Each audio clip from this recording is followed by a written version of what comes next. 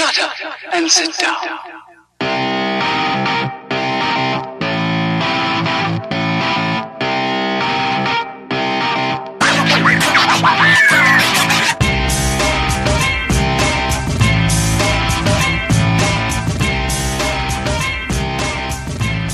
Hello and welcome to Futures Focus. This is a podcast brought to you by Prospects 1500. My name is Alex Sanchez. Joining me, as usual, is Mr. David Gasper and a special guest, the president, boss man, CEO, Scott Green. How you doing, Scotty boy?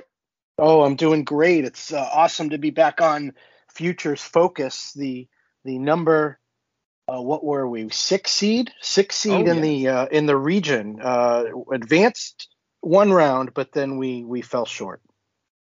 Not by much, though. We were really close. I was pretty happy about that. Of course, Scott, you're talking about at Baseball Pods each year does like a March Madness type of tournament for all the baseball podcasts, not just prospect podcasts, but all fantasy baseball related podcasts. So you get the big boys in there like CBS and ESPN and all those guys. But yeah, to get a 6 seed, I was pretty excited about that. And we won our first round and then just came up short to the Triple Play broadcast, which shout out to them. They were very had some nice things to say after they beat us, but they were gentlemen about it for sure. David, how you doing over there? I didn't forget about you. Want to know how life's going for you in Wisconsin? I'm doing good. I'm recovering from a little March Madness of my own with a late night last night covering the games in the tournament. But yeah, I'm doing good. Recovering, so a little tired, but I'm gonna make it through. I'm gonna power through. I got some caffeine. I'm all good. All right, who do we have winning it all? We have to talk about that a little bit. Scott, who do you have winning it all? It's the first year I have not done a bracket, I think, since high school. Oh my gosh, that is insane, actually. Yeah, I'm gonna pull for Syracuse. I think they're not in the tournament. Did they make the NIT? I don't know. They didn't make that either. NIT. They didn't make that either. Gonzaga. There you go. All okay. right, going with the number one overall seed. There you go. Yeah, safe pick. What about you, David? Who do you think is gonna take it all? I have Arizona in my bracket. So luckily I did not have Baylor. They just went down. But yeah, I got Arizona, the Wildcats being the national champion. I have Gonzaga as well, beating Arizona, so I am very high on Arizona too. But just the caveat, I literally know nothing about college basketball. I think I can name maybe 2 players, and just because I watched them last night, like that's about my knowledge of it. So I have no expertise. I think, Dave, you follow it pretty closely though, compared to us, I'd imagine, right? Oh yeah, I mean for my day job, they send me to Wisconsin Badger basketball games, cover them and be there. And that's also why I was there at the tournament in Milwaukee last night. So, yeah, I feel like I know a little bit more. I felt on my bracket. My bracket's in pretty good shape for the most part. On the first day, I went like 14-2. I only had like 2 losses, and that was Kentucky, who somehow blew it, and Iowa, who won the Big Ten tournament but couldn't get past the Richmond Spiders. So I don't know what was up with that. But for the most part, my bracket's in pretty good shape. I'm feeling good about it. Yeah, Iowa really hurt me. But let's move on. We college basketball gets its say here in March, even though we got a lot of prospect news and a bunch of trades that went down since last week that we talked, thanks to the lockout being lifted. It was a frenzy there with, of course, big free agent signings. I could talk about the Freddie Freeman saga for a while. If you guys want to know my thoughts about all that, it's like a soap opera over. How are you holding up over there, man? I'll be honest with you. I'm going to miss Freddie Freeman, there's no doubt. But baseball-wise, they're not going to miss a beat having Matt Olson at first base. We're going to get to that trade, though, so maybe I'll give you more of my thoughts on that, on the prospects that go over to Oakland. But we have a bunch of trades to go over. We also have, Scott, you were in Florida taking a look at a couple of, you wanted to get some spring training games, but didn't quite work out for you. But give us a little sneak peek on what we'll be talking about with you and your Florida trip. Yeah, so it was a 1 year delayed birthday trip to spring training. There was no way I was not going to go this year, even with the lockout and potential not seeing anything down there. And as it turns out, I missed games by probably just a few days. I was down there last weekend, and we got to see some scrimmages, intra-squad minor league scrimmages between the Orioles prospects one day, and then in Tampa with the Yankees prospects another couple days. So I'll talk about those a little bit. Yeah, I mean, you can't pick two better teams than those two if you're going to have an inner squad. So we'll definitely get your lowdown on what you saw there. And we got some news and notes. We're back, David, with news and notes. Didn't you miss the news and notes section? Oh, so much, man. I missed news all winter. I know we had literally we did a bunch of podcasts, in the last couple of weeks. Our news and notes section has been nothing, but we have a ton to go over. And that's because with the minor league games starting up, we're getting a lot of information coming out recently. And I'm very happy to see this, is that a lot of the top prospects are talked about of making it out of camp as starting positions. So for instance, Bobby Witt. There's been talk about him starting at third base. There's been talk about Alek Thomas being in the starting mix for center field. There's been talk about Spencer Torkelson is going to be up sooner than we all maybe had expected before. So I wanted to get your thoughts on, do you think am I overreacting to this? Do we hear this every year and then they just don't bring their guys up? Or do you think that this year after the new CBA, we might see some differences in what's happening with these top prospects? Scott, I'll go to you first and your thoughts.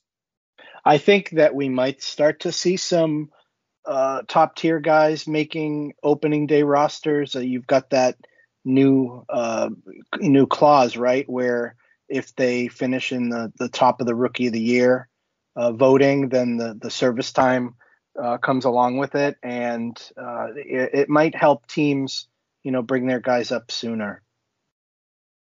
I think it actually is, now that I'm actually starting to see it, right? I mean, if you're going to bring Bobby Witt up this year, which almost is guaranteed at this point, why wait when in your mind, he has a great chance of being the rookie of the year and you're going to have to give up that year anyway? I just think with these elite prospects, we're going to see them come up as soon as possible, because that would be awful to just wait a month only to have to give that year back too. What are your thoughts, David?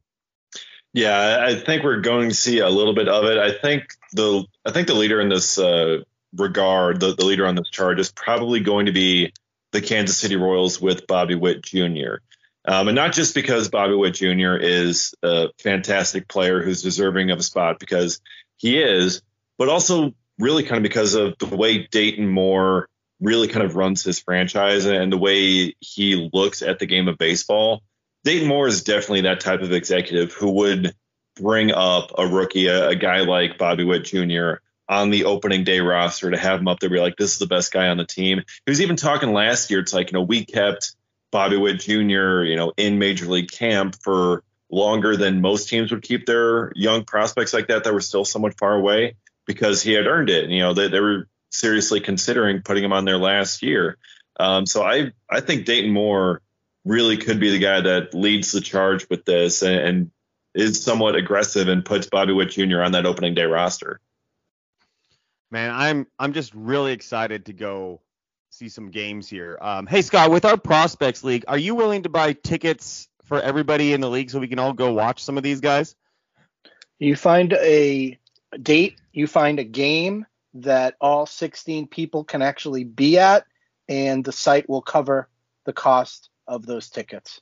Done. Well, a very easy way for you to cover that cost, Scott, is to actually just join a new league on Fantrax, because we have a new giveaway that we are working with our sponsor Fantrax to get everybody in your league tickets to an MLB game of their choice, along with $1,000 towards travel and any accommodation. So you won't have to write that off in your taxes, Scott. We can get it to you for free so long as you win the giveaway. But this is open to everybody that is going to either, again, join a new league, which is free, join an active league, that is, again, free, or if you bring your existing leagues over to using Fantrax. And why wouldn't you be doing one of those three options? Because Fantrax, absolutely fantastic. We've talked about how great it is to have our prospects only league, which is quite complicated and complex. And Scott, maybe you can talk about how easy that was setting it up on Fantrax.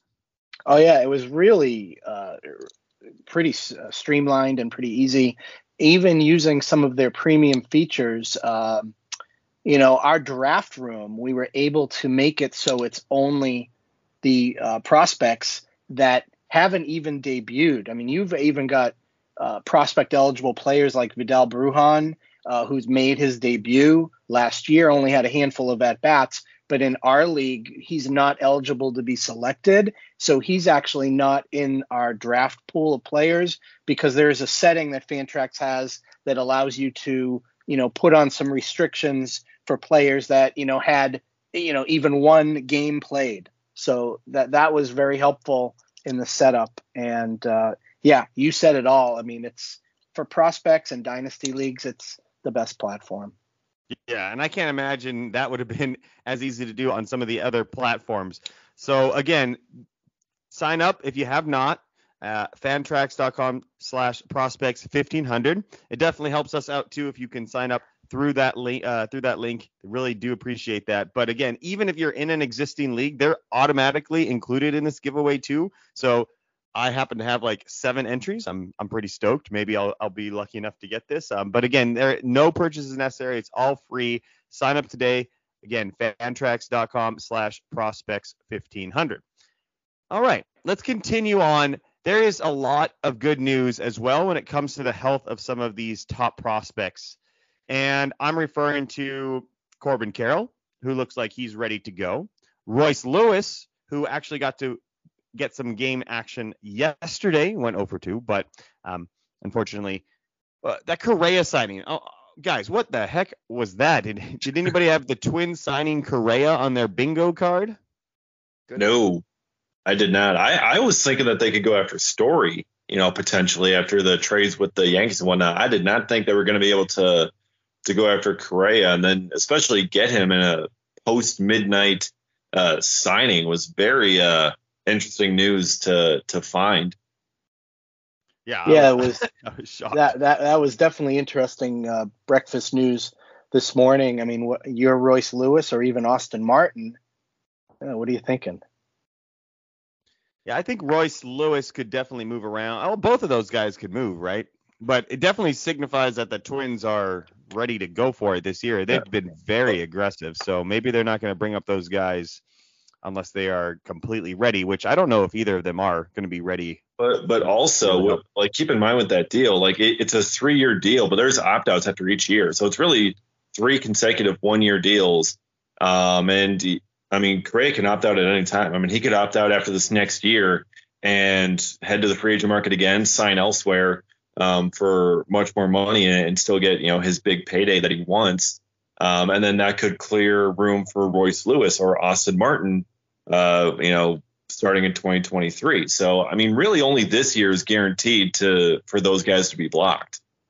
Yeah, and that's a great point. So dynasty-wise, I don't think it changes their value because you probably weren't relying on those two for this year anyway. We definitely need to see months and months of Royce Lewis being healthy before he's getting the call. Austin Martin's probably a little bit closer ETA-wise, but, I mean, he hasn't done anything to say he's knocking on the door now either. So I imagine Correa, I could see this. I've seen these guys sign these contracts and then kind of not perform, but I'm assuming he's going to opt out after 1 year. What do you think, Scott? It's a good call, but we obviously have to wait and see. I mean, it's like what, 30, 33, somewhere over 30 million this year, and 35.1. There we go. If he's happy with the atmosphere, culture, team, and they do well, maybe he does stick there. But it's going to come down to how the team gels this year, I think. Yeah, good point. I mean, it's going to be hard to turn down 30 plus, but if he has another Correa season and he's fully healthy, can't imagine. I mean, weren't the Orioles out there floating around like a $300 million contract to him, I bet. Yeah, I think so. And they had flown him in on a helicopter to come to Camden Yards and meet with them. And then a few hours later, he signed with Minnesota. So maybe, a full offseason that's not crazy, it's actually a really shrewd and smart move, I think, by Correa that I didn't know was even possible to, it was such a weird offseason. I think it screwed over Freddie Freeman, to be honest, not having those months and months where you could communicate with the team and go into next season, have a great year, and then start over from scratch. And if it doesn't work out, then you have a lot of leverage too, because if somebody's going to want to sign you, they got a top 30 million for the next 2 years. That's going to be interesting. Very, very smart move. Yeah. And plus, I mean, like this offseason, there were 5 elite shortstops that were out there on the market. So there's a lot of competition, a lot of, other guys that teams could sign for much less and still get a really good shortstop. But next year, there's not going to be as many superstar shortstops out there. So, it would be a much easier market for Correa. If a team really wants a big upgrade at shortstop, Correa is really probably going to be their only option rather than having to choose between him and Trevor Story and Corey Seager and Marcus Semien and Javier Baez. It's going to be more conducive to his market. Yeah, this year was nuts for shortstops, and I think it's Dansby Swanson, and that's it next year. Yeah. So very, very good call. Very smart move. Let's go back to some of those guys that are healthy in case you haven't been closely following their progress in the offseason. Tyler Soderstrom looks like he's good to go for 2022. Jordan Lawler is taking swings off of a tee. Really, the only major prospect you have to kind of wait for now is going to be Josh Young, who got his surgery and is out for 6 months moving forward. Really, really sad to see that. But otherwise, I mean, top prospect-wise, we are looking good and healthy. And did you boys see Julio Rodriguez with that home run yesterday? Oh, my God. Yeah, a 700-foot bomb. Alex, I would have to throw out there, though, that we got a little bit of a hiccup with Adley. Yes, and that is your fault. So why don't you explain what you did to poor Adley Rutschman out there in Florida? Yeah, so we were down at this intra-squad minor league scrimmage between the Orioles prospects, and Adley hit an oppo. He was hitting lefty off of right-handed pitcher Ofelky Peralta, and he lined a shot out into left field that Heston Kjerstad dove for and got by him. And Adley came around with an inside the park job that I so happened to get on video. And you can check out my pinned tweet on Twitter if you want, at Scotty_ballgame, and see the video of that inside the park home run. So you are saying that he hurt his arm on that play because I was doing the video of it from my phone. But in fact, it was Heston Kjerstad in left field who actually came up limp and had a little hamstring injury and was taken out of the game and was sitting on a cart after the game. They're hoping that isn't too serious. We didn't realize there was anything wrong with Adley Rutschman after that play, but I guess you're insinuating that I had caused his arm injury with the video of that homer. Yeah, he was clearly trying to impress you, and you put a lot of pressure on that young man. But, David, isn't that the most Orioles thing to do, is to have their 2 top prospects get injured on the same play? Yeah, that sounds pretty much on par for the Orioles. And just like as you mentioned earlier, it's like, oh, yeah, we flew in Carlos Correa. 2 hours later, he signs with the Twins. It's just kind of one punch after another for that organization who's been a punching bag for quite a while now, and I feel for him, but man, that's just 2 tough blows to take. If I were being honest, I would actually say that Adley may have had a little bit of a negative reaction to Eric Garfield, our friend Eric _Birdland, who was there right behind home plate doing some video. Although he didn't get the video of that play, I was the one that got the video of that play. But Eric's there every day, so maybe I wasn't the one that caused his injury. But shout out to Eric. It was great seeing him down there also. Yeah, I love Eric. He's very, very awesome guy to talk to for Orioles stuff. But, I'm looking here at Adley. It says it's a tricep strain. So maybe, that just sort of aggravated something that was already sort of bothering him. 2 to 3 weeks, it's really not that big of a deal. Hopefully in the long run. I don't imagine it will be. So he's going to miss, pretty much the spring training, which kind of is not ideal, but I guess he was definitely going to be a candidate to start the year now with the new CBA. But one little hiccup there, like you mentioned. But otherwise, these prospects are looking really good to start. I wonder if it's because they're just a little bit more up to speed since they've been playing, a couple of weeks before the big guys got there. So we'll have to see. I mean, Riley Green hit a opposite field home run yesterday. Looked like it was a pop-up, but still went out. He's another guy that I failed to mention earlier that could start the big league season with the Tigers, which is exciting as well to get Torkelson and Riley Green up there. I bet Kurt's quite excited about that. Nick Prado hit one out the other day. So very, very exciting stuff. Of course, we have to wait 3 weeks or so and get some ideas of what's going to happen. But any other prospects you guys wanted to mention before we move on that has kind of caught your eye here in early spring? David, I'll start with you. First, I want to mention that Nick Prado home run. It was off Jack Leiter.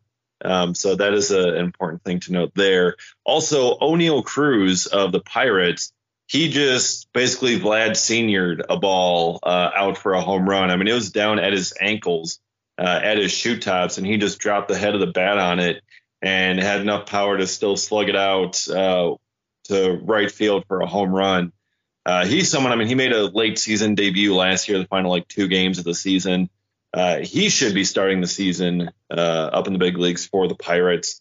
And that is a very fun player to watch, who's very big, very strong, and very fun to watch. Yeah, it's pretty insane when you remember he's 6'6", and getting down to that ball seems impossible. So I'm coming around on him. I've been definitely one of the last ones on board that O'Neal Cruz train, but he's got something there, I think, and so I need to kind of get on board. Hey Scott, so the Red Sox didn't sign Freddie Freeman. This must mean that Tristan Casas is good to go. He's going to be up soon too, huh? What do you think? He will be up soon. I don't know that he breaks camp with the team. He didn't have a lot of time in AAA at the end of last season. I think he needs at least another few weeks, maybe a month in AAA. They don't have to rush him. They've got Dahlbeck can play first. So he will be up soon. I did just want to quickly mention basically my top 5 prospects overall. We've already talked about it. These guys should be up. Witt should be up. You've got Torque and Riley in Detroit. They should be up soon. Adley could probably be up this year. It's going to be a little longer now with the injury, at least not until May. And I think the only other guy we're wondering about is Julio Rodriguez. He did not play in AAA at all last year, so he needs some time in AAA. They may start him at AA again, but he needs to be in AAA for a bit. I do think we see Julio Rodriguez in the majors this year. I'm just not sure when. Yeah, he's got the swag, and he also has that reputation of having an awesome baseball IQ and work ethic, which that's kind of a rare breed. I mean, I like it. I'm on board. Let's see him as soon as possible. He keeps hitting like he did yesterday. We're going to see him very, very quickly. All right. So Scott, you didn't get Freddie Freeman, but there are a bunch of trades that involve prospects centered around kind of what that Freddie Freeman and other prospects as well going in and out of teams. And I figured this would be a good episode to highlight those guys that went out. I have their rankings on our lists here at the site as well. And we'll just go with the most recent to the oldest, if that's all right with you two gentlemen. And we'll start with actually a prospect from my system, the San Diego Padres. And that was the Luke Voit for Justin Lang trade, which I had him ranked number 12. And shout out Buster Olney. you referenced our list. That was pretty sweet. But overall, I mean, look, I don't know how much Luke Voigt was going to get from teams. There's not this, again, going back to the Freddie Freeman, like there just wasn't a lot of teams that had first base openings. And really the Padres don't either with Eric Hosmer there. But with the DH available, they literally have no one to DH. It was going to be like their backup catcher DHing, kind of thing. So Luke Voigt makes a lot of sense to them. Justin Lange is a very good prospect to get for somebody like Voigt, where you don't have a lot of leverage. So I think it's a very nice trade for the Yankees. Lange is he's a ways away. He has great stuff, control issues at the moment, and I do envision him going to the bullpen in the long term. That's kind of why I had him in the 12 range. But really best stuff in the entire system. And the system has a bunch of arms that are pretty good. So it's not like it's saying it's over guys that have nothing. And there's some good arms in that system, and he's definitely one of the ones that stand out in terms of stuff. But I figured I'd just start with that one too, since that's my Padres guy. So anything to add to that? Pretty straightforward up trade there, don't you think? I think, sorry, David. I think, the Padres are really high on Lange. He was a first round pick just 2020, a year or so ago.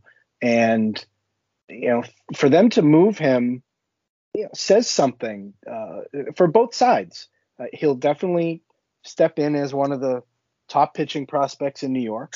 And the Padres got a great first baseman. He led the league in home runs, in the shortened season in 20. So I like the move for both teams. Yeah, I mean, I think it's something where, for Luke Voigt, like certainly once Anthony Rizzo re-signed with the Yankees, everyone knew Luke Voigt had to be traded, and the Yankees really lost all leverage.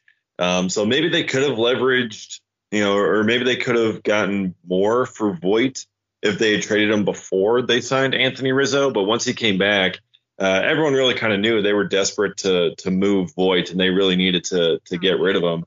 So, the prospect return is going to be a little bit less. And that's where, maybe, they ended up with Lange or Lange or however you pronounce it, instead of someone maybe a bit higher on your list, Alex. Yeah, it's definitely a good get for somebody like Voigt. I just don't know who else is going to trade for Voigt off the top of my head. But it was kind of under the radar one. It sort of worked out for both teams very nicely. The one I do want to get your guys' thoughts on, because Mariners trade, that's Jesse Winker and Eugenio Suarez, big bets, going over to Seattle in exchange for Jake Fraley, Justin Dunn, Brandon Williamson, who we have at number 7 on our list. Those lists are actually not including Fraley or Dunn. Obviously, they've been in the majors for too long. But and also a player to be named later, which I hadn't heard a lot about who that might be, but we got some people in our chat saying that it was actually a pretty decent prospect. So we'll have to wait to see who that is. I can't even guess who that might be, but Brandon Williamson is really the guy we need to talk about here. So Scott, I'll start with you. Williamson was definitely creeping into top 100 lists for a lot of people. I'm interested to see what your thoughts are on the pitcher there. I think that Williamson has kind of surpassed in some scouting analysts' eyes Emerson Hancock, and he's a really good get in that deal. I'm high on him. He's probably a couple shares of him that I own in some leagues, so definitely the main piece for that deal. Any guess as to who the player might be named later, by chance? I don't want to venture a guess. I would probably put that onto our Mariners correspondent or someone that knows more about the AL West prospects. I'm not an expert on that Mariners system. There are a couple guys that are probably mid-tier players. They might be able to throw as another player to be named, but I wouldn't want to step out of line and venture a guess. I'm only asking you and putting you on the spot there because to me, unless that player to be named is like a top 15 guy, I think this trade's awful for the Reds. I mean, you don't think they could have got more than that? David, I'll come to you and your thoughts. Like, Jesse Winker is a very high-end bat, and Eugenio Suarez is just a few years removed from leading the world in home runs, and you only had to give up your number 7 overall prospect player to be named Justin Dunn and Jake Fraley. What? Yeah, it's another Jerry Dipoto masterclass. But really, the Reds were attaching Eugenio Suarez to get rid of his contract. I mean, it was partially a salary dump. So in exchange for the Mariners taking on all of Suarez's salary, the prospect return was a little bit less than what it should have been. So that's why they're able to get away with, just giving up Williamson and Dunn and Fraley and a player to be named later. So that's really kind of the tough part. I think like what, $30 to $35 million still on Suarez's contract. So for Seattle to eat all of that, the prospect return was a little bit less. So yeah, it's kind of tough. And you see, I think it was Nick Krall, the general manager of the Reds, saying, it's like, oh, we learned from our mistake last time not to attach prospects to get rid of salary when they traded, Jeter Downs and Josiah Gray, and made that whole trade a couple years ago with the Dodgers. And so then instead you just trade your best big league assets in Jesse Winker attached to some salary to move it back to get lesser prospects. I don't really know what the Reds are doing. They seem like a directionless franchise. They're trying to rebuild, and then they're like, okay, now we've been rebuilding long enough, haven't had much success. Let's try to go all in and win. And they did so in 2020. And I mean, they made the playoffs. They made the expanded playoffs, and then they didn't win in the playoffs. And then they fell back down again, and now they're selling everything off again. So really, I don't know what they're doing. I don't think they entirely know what they're doing. And I think this trade is somewhat reflective of that they really should have gotten more for Jesse Winker, but they attached a big contract to him, and they ended up getting a lot less, and they don't appear ready to contend anytime soon. Hey guys, do you know what this trade makes me think of? And I'm going to date myself here. I'm going to go back 17 years. This trade makes me think of and remember when the Marlins traded Josh Beckett and Mike Lowell to the Red Sox. And do you remember who they got back in return? They got Boston's number 1 prospect 3 years running, Hanley Ramirez, and a handful of other guys that I bet you don't remember. And the trade kind of makes me feel similar. It's in kind of the same vein there. The Marlins were trying to dump salary, and then those two guys actually helped Boston win a championship 2 years later. So I do remember that trade. I actually wanted to look up the other guys that you said we wouldn't remember. Well, you will remember one of them. One of them turned out to be Anibal Sanchez. Anibal, yes. And he had a pretty good career, but the other two guys I don't think ever made it. Yeah, Jesus Delgado was the other one. And Harvey Garcia.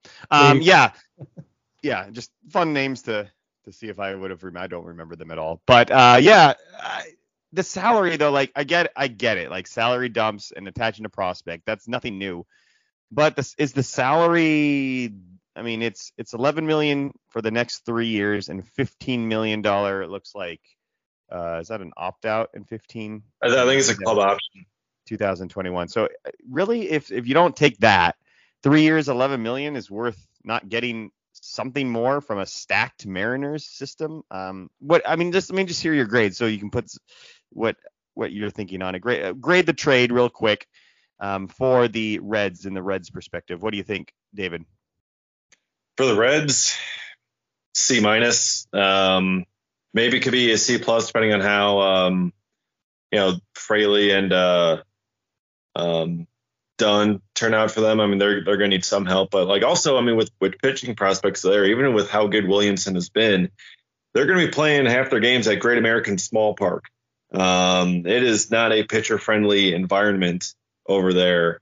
So, it's never going to be anything higher really than a C for me. Scott, what do you grade the trade? C+. I think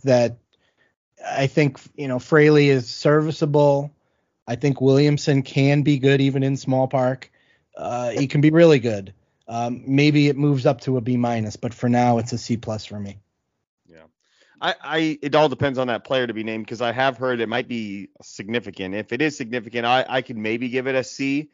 Right now, I'd be in the D range for the Reds, just because Suarez, yes, has been awful. But at $11 million, if he bounces back even slightly, you can then get something for him at a deadline. I don't think you need to attach him to a Winker, and so I feel like it's just a bad decision. Like, they rushed through it, because, I mean, Suarez is not good right now, but what are the he's 30 years old. There is a chance he comes back and hits 30 home runs by the All-Star break. Even if he's hitting 220, a team would take that. I feel like. Yeah, and they also played him out of position last year. I mean, they moved him from third base over to shortstop, a position he did not handle well, and I think that also impacted him at the plate, and really just kind of threw him into a funk. And even when they moved him back to third, it was still such an offensive funk I don't think he could get out of. So as long as you play him at the right position, and he doesn't have to worry about playing shortstop, I think he could be fine still. Yeah, I'm trying to see what his season was last year. Here I have it. It was bad. Well, 31 home runs. And what are the other numbers? Yeah, don't worry about those. But he hit 49 home runs in 2019. I mean, I just feel like they gave up on him too quickly, and hoping that that's the story of the Reds franchise.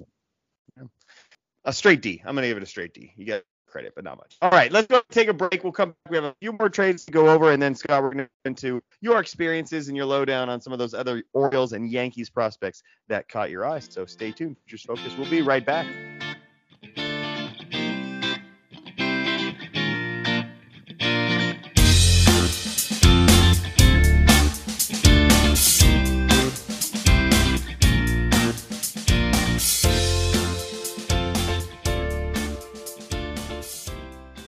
You ready? Showtime. On May 3rd, summer starts with The Fall Guy. Let's do it later. Let's drink a spicy margarita. Make some bad decisions. Yes!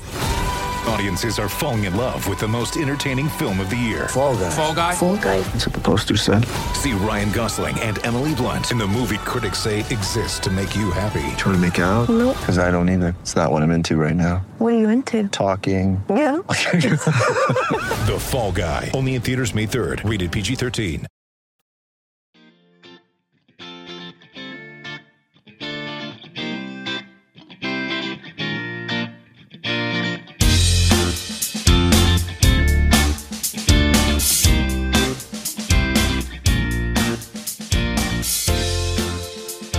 And we're back. Futures Focus with you. Scott Green, President, CEO of Prospects 1500, joining us. David Gasser, my co-host. As usual, my name is Alex Sanchez. We are continuing on discussing some of these trades that went forward. Of course, there were some trades that didn't involve prospects, like the Josh Donaldson trade. There was a weird Amir Garrett for Mike Minor trade. That was just like out of field. We don't need to discuss those too much unless it affects some of the prospects, which if you guys want to, we can discuss that. But let's talk about, to me, the biggest of all of these, and that was the Braves acquired Matt Olson. And now, as a Braves fan, I can tell you my thoughts on this initially, and then we can get your guys' expanded, non-biased thoughts, I'd imagine. But to me, the Braves' top prospects, Christian Pache. Well, let me go over the deal first. It's Christian Pache, Langoliers, Ryan Cusick, and Joey Estes going over to Oakland. And I mean, to me, those top two guys are obviously the headliners, but they are much better real life fantasy, better real life players and fantasy players. And again, this is the focus of our show, after all, is getting you guys to have the best dynasty teams possible.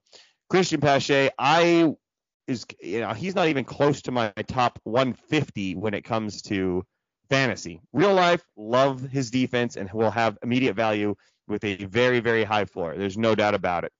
Dynasty-wise, though, I am not interested in Christian Pache at all. I've seen enough of him to think that at best he's a 250 hitter with a little bit of pop. Hasn't been able to steal bases yet. I have no interest in him. Shea Langoliers, on the other hand, again, defensive first. There's no doubt about that. He has shown power, and at catching position, although you guys both know I'm anti-catcher, I do think that his fantasy profile is a lot more appealing than Christian Pache's, because the power is there and his defense is so good that he could probably take over a full-time role and provide a lot of value for you. the two pitchers are very high upside, low floor type of guys. We haven't seen a lot from them in professional ranks. Joey Estes had a full season and it was fabulous, but he is very undersized and it was in the lower minor, so he has a ways to go. Ryan Cusick, of course, with the monster fastball, perhaps the best fastball in the class last year, but a lot of command issues and a lot of questions if he can stick in the rotation. Both those guys could have number 2 upside, but they could also never make it at all. So overall, it is a lot of value, especially if you're taking the real life approach to this. Fantasy wise, though, I'm not too excited about any of these guys. I guess Joey Estes is probably the guy I'm most excited for. They were ranked number 6 for Pache, number 3 for Langoliers, number 8 for Cusick, and number 11 for Estes on our recent top 50 list by Michael Kelly. So I talked a lot there. Anything to add, David, on your thoughts when you saw this trade? This was definitely one that surprised everyone. Braves, of course, good at keeping things on the lowdown. But what were your thoughts when you saw this trade? Yeah, it surprised Freddie Freeman too, apparently. But more on that later, I'm sure. But yeah, when I saw this return, I thought the A's did pretty well for themselves here in the Olson trade. They got some guys that they really kind of needed there. I mean, you're going to get a really good center fielder in Christian Pache. Really good catcher there in Shea Langoliers. So those are two guys that should be able to help out pretty quickly. I really like Cusick and Estes. I think those are going to maybe as time goes on, I think those two might be the best ones to come over to Oakland in this trade. I really liked Cusick in the draft. Estes has really been jumping up prospect lists. Those are guys they may be a little bit further away, but they're also they're also players that I really kind of like, and I think they're going to be really good players. Far away, but I think there's a lot to like there, and I think the Oakland A's did pretty well for themselves in this trade. I think it's kind of ridiculous that they are rebuilding and selling everyone off and having a fire sale to begin with, but since they're going with it, I think they made a solid trade here. Scott, coming over to you now. What are your thoughts here on the package coming over to Oakland in terms of the fantasy? I want to know your fantasy implications of this more so. I think we can all agree that they're great real life players, and to get 4 of those guys is pretty insane. But fantasy wise now, what do you think, Scott? The jury's got to be still out for a while. I'm with you on Pache. He's going to be decent for them. He's going to play for them. Is he going to help your dynasty team in multiple categories? I don't think that's the case. He could surprise us. I don't know a lot about Langoliers. I know, like you said, defensive first. He's been hailed as the number 1 catcher in the Braves system, after William Contreras, graduated. And then the other pitchers, I just don't know yet for dynasty purposes. They're not going to be in the majors for at least a few years. Estes had a great year. I remember him being in our prospects of the week several times last season. Our friend Jared Vickery spoke with Joey, had an interview that's published on our website. If you just search Joey Estes in the search box on our homepage, you'll find that interview. I just looked it up and it was published right before New Year's, so at the end of December. Great kid, and I think he's going to really excel in the Oakland system. And Cusick was just drafted, so it's not going to help your fantasy team in 2022. Maybe a little bit more in 23. Seeing how Pache and Langoliers develop, but you're not going to see the pitchers on your dynasty teams until 2024 in the majors anyway. Let's move on. The next 2 trades are going to be Oakland A's again. So you have Chris Bassett going over to the New York Mets in exchange for great pitcher, by the way. Chris Bassett has been fantastic the last couple of years. I don't think a lot of people maybe realize that. Pitching over in Oakland on the West Coast. They get Adam Oller and JT gin or gin. Do you know, Scott, if it's like the drink or is it? I think it's a hard G. I think it's a hard G, not the drink. It's the gin. Gin. So number 6 overall for Ginn and number 28 overall for Aller on our Mets list. So, Ginn for some gin. I'll tell you that pretty soon. JT. Gin and watch tennis. Not too shabby, but good old JT Ginn over there. Coming off that Tommy John surgery, but his stock was out. Do you think it's enough for Bassett, David? Yeah, I think it's a solid trade for Oakland. I mean, they're really kind of chasing the high end prospect there with Ginn. So that was really, I think, kind of their main thing. I mean, he's going to be a little bit further away, but also, I mean, they get Adam Aller, who's not really seen as a super high prospect, but he's someone who actually had a really good year last year in AAA and really kind of finally, he's really kind of been slow to develop. And he's someone that probably should get some time in the big leagues this season. So maybe like a way like down target, down draft target for someone if you're looking for someone to maybe fill innings. And say if you have like a prospects league like we kind of have going here on Fantrax with our some of our readers and listeners and going back and forth there. I think someone already picked up Aller in our draft, which is still ongoing. But really for Chris Bassitt, I mean, he's someone that has 1 year of control left. I mean, he's a free agent after this season. So because he's a 1 year guy, the return might be a little bit less. So for Oakland, getting a top level pitching prospect like JT Ginn, plus someone who can help out immediately and Aller, I think that's a solid trade for them. And I think they've done pretty well in the two trades we've talked about so far. Ginn, don't forget, was drafted in the second round, but given first round money over $2 million signing bonus or something like that, even with the Tommy John surgery. So they clearly had high hopes for him, and he had a very nice year. I mean, considering it's first year back from Tommy John, stats are quite remarkable. Usually it takes guys a couple of months at least. Now the strikeout number is not quite there. They start to show up a little bit towards the end of the season. I see a 10 strikeout game, 7 strikeout, 6 strikeout game into September. But yeah, like you're saying, for Chris Bassitt, probably the best you could hope for. I actually like this trade for both teams. I think that really solidifies the Mets rotation with Bassitt now sliding in there at number 3. With both of those guys at the top for the Mets rotations, easily could have missing some time as well. So Scott, what are your thoughts on this trade for the A's and for the Mets? Do you think it's a win-win, or do you think somebody comes out on top here? I think it's a win-win. Like you said, Aller, very impressive in the upper levels of the Mets system, AA, AAA, last year, in line to see the majors, which is why someone scooped him up in our prospects challenge draft. And JT Ginn was one of their top draft picks, recently. So they're getting some good value, and Bassitt has been really, really good and is going to be at the top of the Mets rotation. So definitely a win-win for me.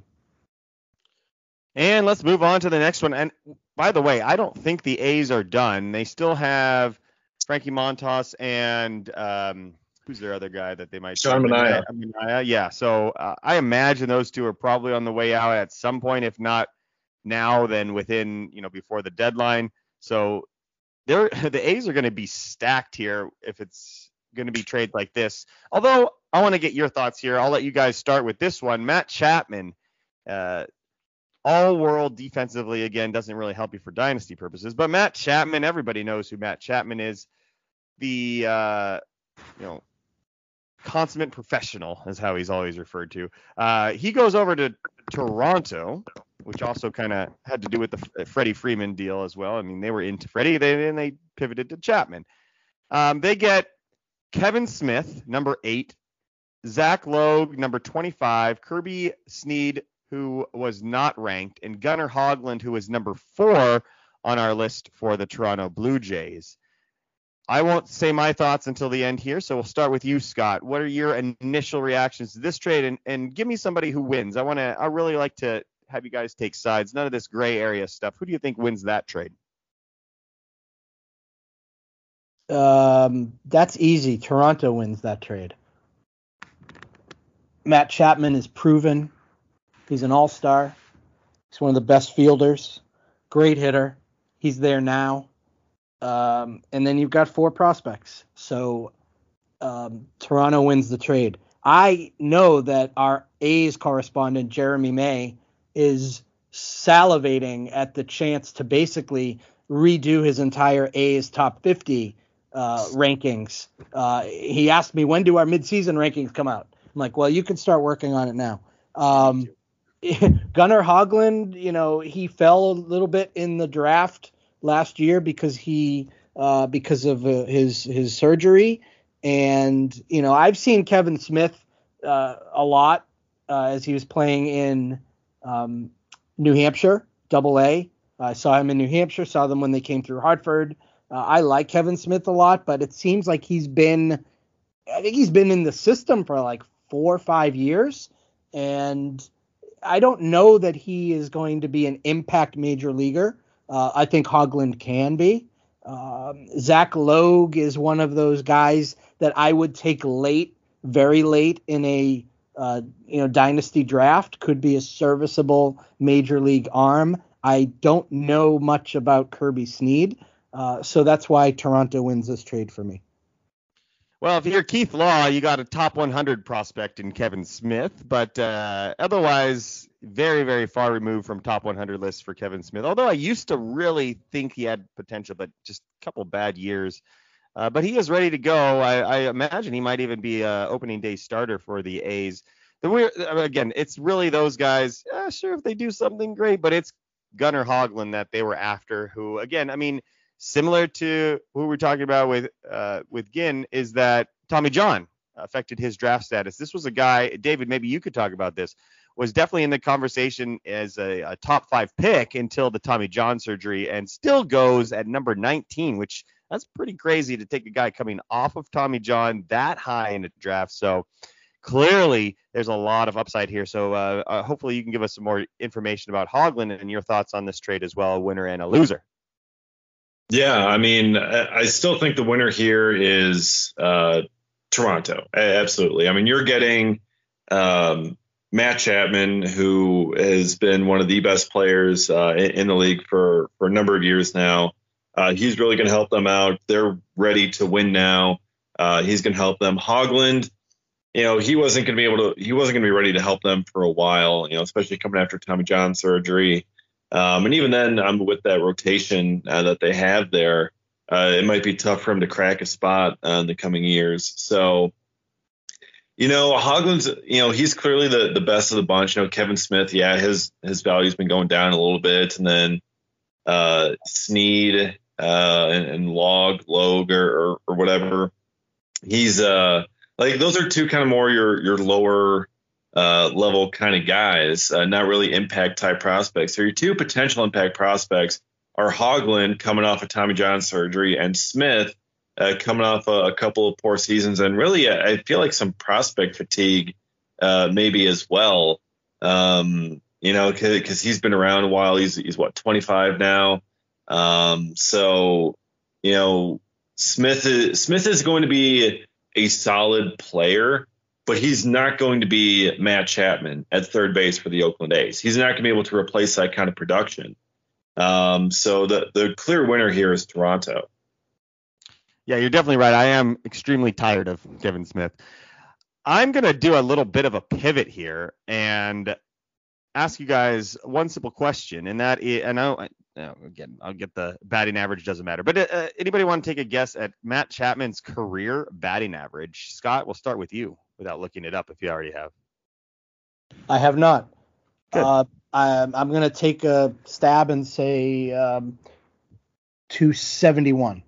And Mr. Gasper, your guess? I'm going to say 265. So 271 would have been an extremely high guess for Matt Chapman. He is a 243 career hitter, gentlemen.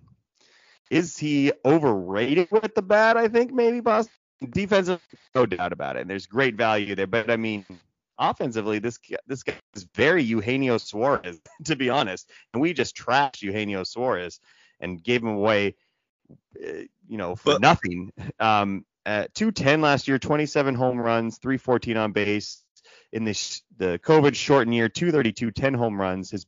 Even in 2019, he hit the 36, but still hit 242 with 342 on base percentage. The bat's maybe not quite what everybody wants it to be, and he's only getting older. I'm just saying, David, you sounded like you wanted to say something. But also, I mean, he's got a career OPS over 800, a career OPS plus of 120. So, I mean, he's been a 20% better than league average hitter over the course of his career. So, still with that power there, he puts up the numbers. Yeah, he doesn't hit for a super high batting average, but he still brings you plenty of production with extra base hits and home runs and RBIs. So he's still a very productive bat. I think you're right. I just don't think it's as clear cut as you guys were sort of making it out to be. I still would agree that Toronto is winning this, that Chapman's his floor is so good. I mean, there's very few players that you're getting value from like you do with Matt Chapman, but I just don't think it's that clear of a win. It's definitely leaning towards Toronto, but Scott, he's the 270. I mean, you always think of Matt Chapman as this guy who just had maybe a bad year last year, but it's going on a few years now. Now he plays in Oakland, maybe that has something to do with average. That definitely takes away some average points with those foul balls getting caught much more frequently, but just something to keep in mind. Any last thoughts on any of those trades that you had before we go over to Scott and his inside look at his trip to Florida? Yeah, I'll say one thing. I'll say one thing about Matt Chapman. Two things.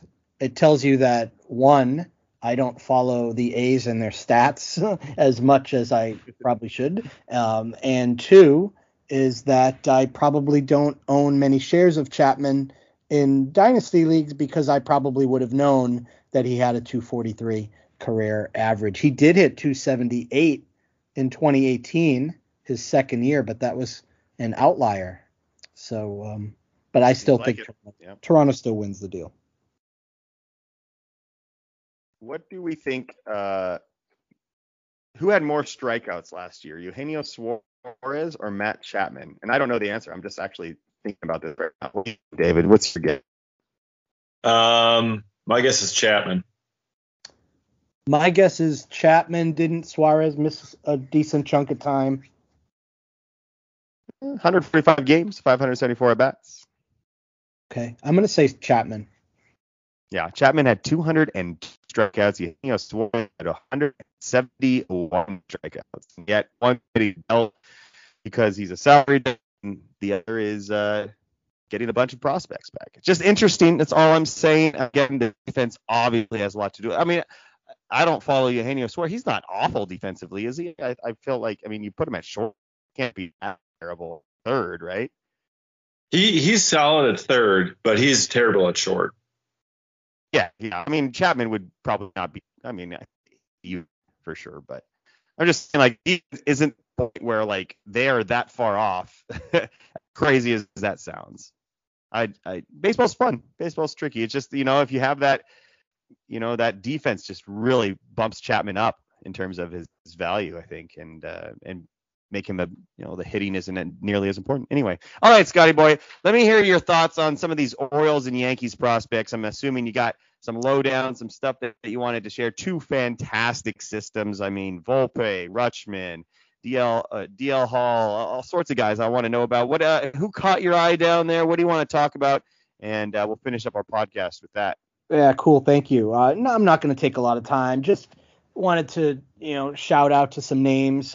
It's fun to get out and actually see some prospects and playing games. Didn't know if we were going to have Major League Baseball. We knew we were going to have minor league, but to be down in Florida and see some of this baseball in the sun was great. If you look back on my Twitter feed, if you scroll back, to last Saturday, Sunday, I put a bunch of videos and photos that I'd taken from Sarasota and Tampa. So in Sarasota, we had talked about the Adley and Kjerstad, play with the inside the park home run. Grayson Rodriguez pitched a couple innings for one of the sides. He looked really good, arguably in the conversation for top prospect pitcher in the game. He did give up a bomb to Kyle Stowers, a bomb to right field that there's this like warehouse behind the wall, not like a Camden Yards warehouse, but like a garage warehouse in the outfield it was Field 4 behind Ed Smith Stadium in Sarasota, and it went off the roof and made this big clang that the crowd loved. A big crowd of about 100 people watching this intra-squad game. Gunnar Henderson, Jordan Westberg, Colton Cowser, Joey Ortiz. There were a lot of names that we saw. I think it's Nick Vespi finished up the game. Could be a great arm in the bullpen for the Orioles. I'm trying to think of other names that was there, but those were the big ones. What about Kobe Mayo? You happen to see him? You can't miss him, I imagine. Yes, Kobe Mayo was there. He didn't have a great game the day that we saw him. A couple strikeouts, but an impressive bat. Just to be watching him in batting practice. I do like Kobe Mayo a lot. Definitely top 10 Orioles prospect for me. Oh yeah, I have him above Gunnar Henderson. I like him better. What about those Yankees guys? What did you see out there for New York that can get those Yankees fans a little excited for missing out on Carlos Correa and basically having a terrible offseason? So here's the deal with the Yankees. I knew that their spring training complex was not open to the public, and it hadn't been since they had started, getting things going a few weeks ago. And it just so happens that our AA Northeast, now the back to being called the Eastern League, correspondent Eli Fishman was down there, and he had put out some video of some prospects one day that I was down there, and I reached out to him, and he said, you know what, they're having a scrimmage tomorrow, and he got back to me and said it is open to the public.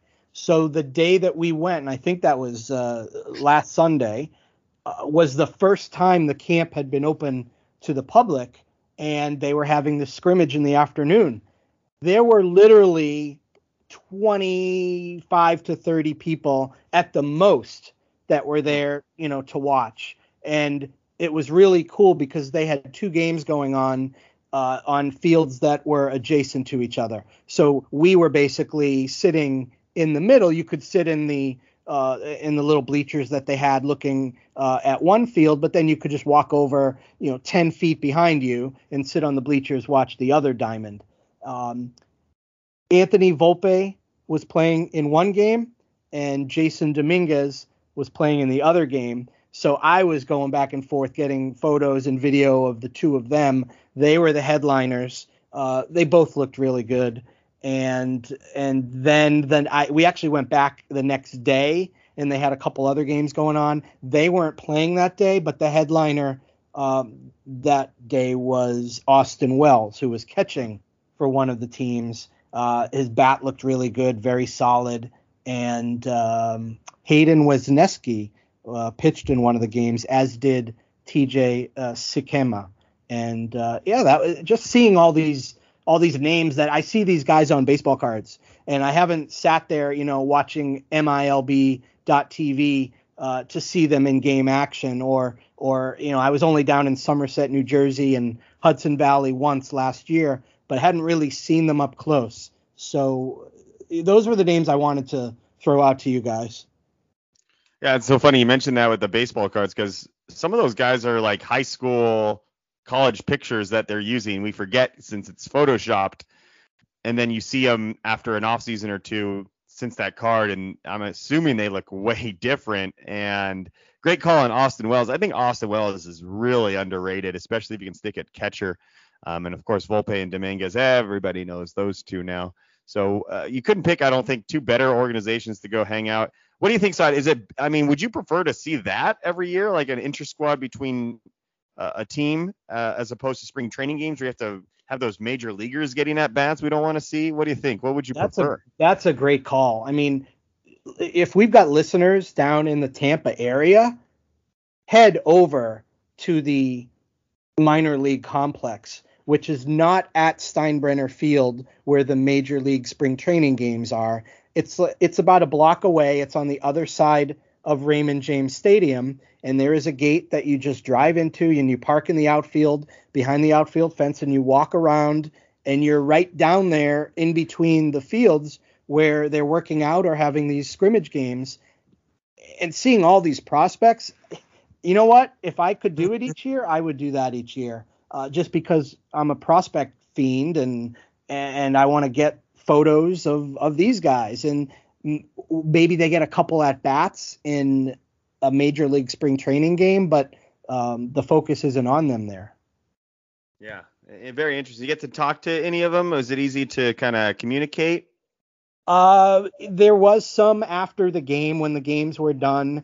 I did see Volpe signing some autographs, which was really cool. I saw Rainfer Salinas gave his batting gloves to a youngster after the game.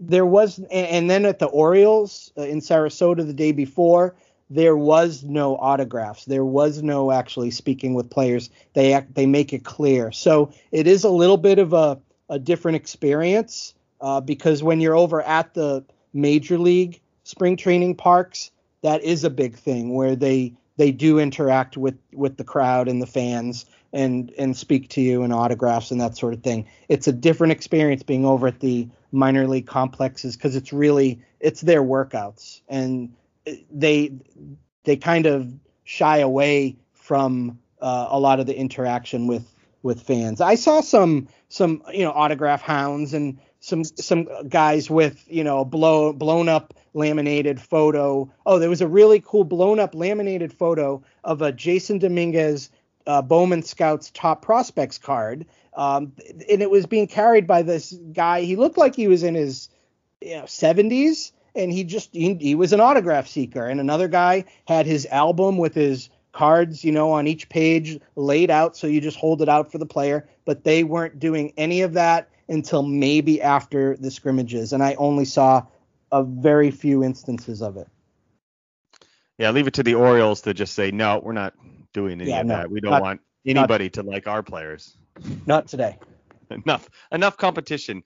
We'll just give up. All right. That's going to do it for us. Scott, thanks so much for coming on and hearing that. I definitely want to head out there. If there's another lockout and the minor leaguers are playing, that would be fantastic. We actually, we missed out on that a little bit. I guess we could have had the minor leagues all to ourselves, but alas, we do want Major League Baseball to be here. So David Gasper, again, thank you for joining me. As usual, this was Futures Focus podcast. Thanks for listening, everybody. Really appreciate it. We're excited for a brand new year, spring training, March Madness. It doesn't get much better than this. Got anything else to add before we head out? No, keep following us at Prospects 1500 on Twitter. We've got an amazing social media series that's ongoing. We're doing player profiles with the Portland Sea Dogs and the Bowie Bay Sox and the Hartford Yard Goats. And the Biloxi Shuckers is going to get started soon. Rocket City Trash Pandas. Binghamton Rumble Ponies just started. The Birmingham Barons is starting up. I'm getting all flustered because it's so exciting. We're working with these teams. So keep your eye out on our social media feeds for all that action. Awesome. Thank you, Scott. And David, I'm just going to say one thing. Davante Adams. So sorry, buddy. Anything else to add before we head out? Yeah, just talking we were mentioning our Prospects 1500 Prospect Challenge League earlier, and before this draft got started, your fellow Braves fan and Braves writer Michael Kelly was making jokes about Brewers prospects, and I was like, oh, no one should pick any of them if you want to win. And then sure enough, here he is in the 19th round, selecting Tyler Black of the Milwaukee Brewers. So Michael Kelly is apparently choosing to make himself a losing team because he's selecting a Brewers player. So I just got to call you out for, just kind of saying it's like, oh, no one should want a Brewers player at all. And then here you are taking one. So I'm just calling that out. I just got to point that out to Michael Kelly, just kind of going back and forth there on whether the Brewers system is good or not, because apparently it's good enough to take Tyler Black, who's a fantastic hitter, but he just keeps on talking a big game. So I just want to hear him admit it. I just want to have him come on and admit the Brewers have a good system with some good prospects instead of talking back all the time. Get Michael on the show next time. I look forward to hearing you guys recap the Prospects Challenge draft. We are in the middle of round 39, a little over 600 picks in. The draft is 50 rounds, 800 picks. We should be done by the time you record your next show. So I look forward to hearing that recap and what you think about the Scotty Ballgame drafted team. Of course. Well, David, tell me how you really feel. My goodness. Scott, that's where we're headed with our next podcast. So that one's going to be fascinating. I know we're kind of extending this at the end. We always have trouble saying goodbye, I think, on this podcast. But you're going to get a lot of names that you may not recognize or know that well for next podcast because, like you said, 600 picks and we're still barely over halfway done. Like we got a ways to go. So you're going to hear a bunch of guys that are probably available in your leagues, probably available to get on the cheap if they are owned. And I think it's going to be really interesting to see because people are taking their guys right now because they haven't heard of anybody else. At least that's how I feel at this point. I'm just taking guys. Oh, yeah, I kind of know that guy. I'll take him. But, yeah, again, thank you for joining us, you two. Thanks for listening. Futures Focus Podcast. We will talk to you next week. See ya.